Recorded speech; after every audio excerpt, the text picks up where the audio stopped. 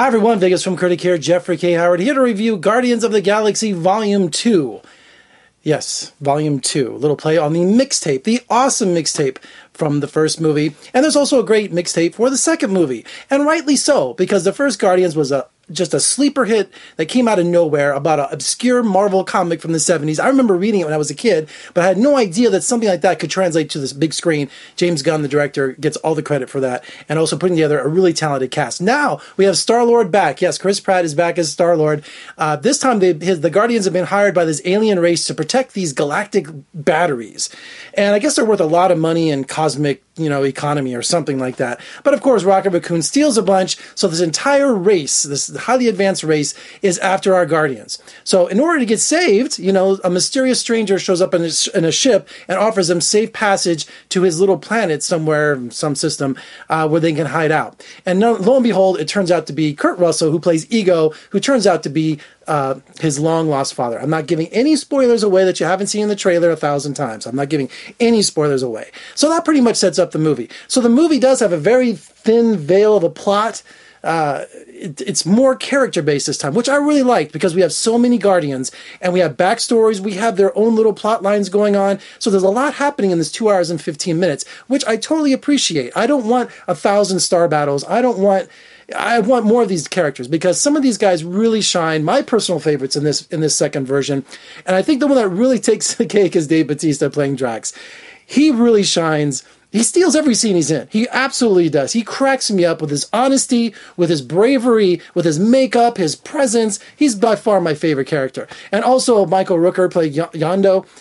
He has a much bigger part in this film, and everyone just it's about family. There's the theme of the movie. The first one was assembling a family. Well, this one is about family coming together and sticking together. And there's some tearful moments in there, as far as a Marvel comic movie could get, where they talk about that. And you actually have these feelings going on between Kurt Russell and Chris Pratt, the father-son dynamic going on there. And Kurt Russell, could he just be any cooler? Can you imagine Kurt Russell being your father?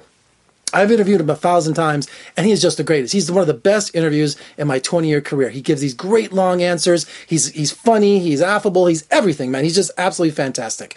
And also, the soundtrack. I don't want to go through all the songs with you right now, but just humming all the songs throughout the whole movie. I want to get the soundtrack. It's so cool. Anyway, I want to get back to the characters. Everybody has Gamora and his sister. Their sisters in the movie, so they have a dynamic going on. You have everybody's got their time to shine. Rocket Raccoon, he has a little a learning curve there, or not learning curve. What's the word?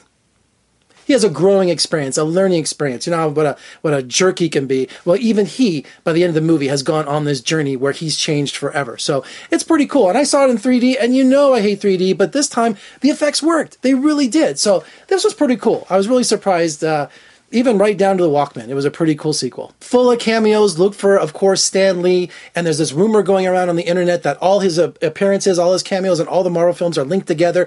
This kind of cameo says that. Also, of course, stay to the end of the film. It ends like 3 or 4 times. You'll see all these cool little vignettes, that we all come to expect from Marvel. Also, look out for Seth Green as Howard the Duck. I collected Howard the Duck when I was a little kid because my last name's Howard. So I love Howard the Duck. Not the movie that George Lucas did. Just forget that. But the comic book was awesome. Completely your natural voice.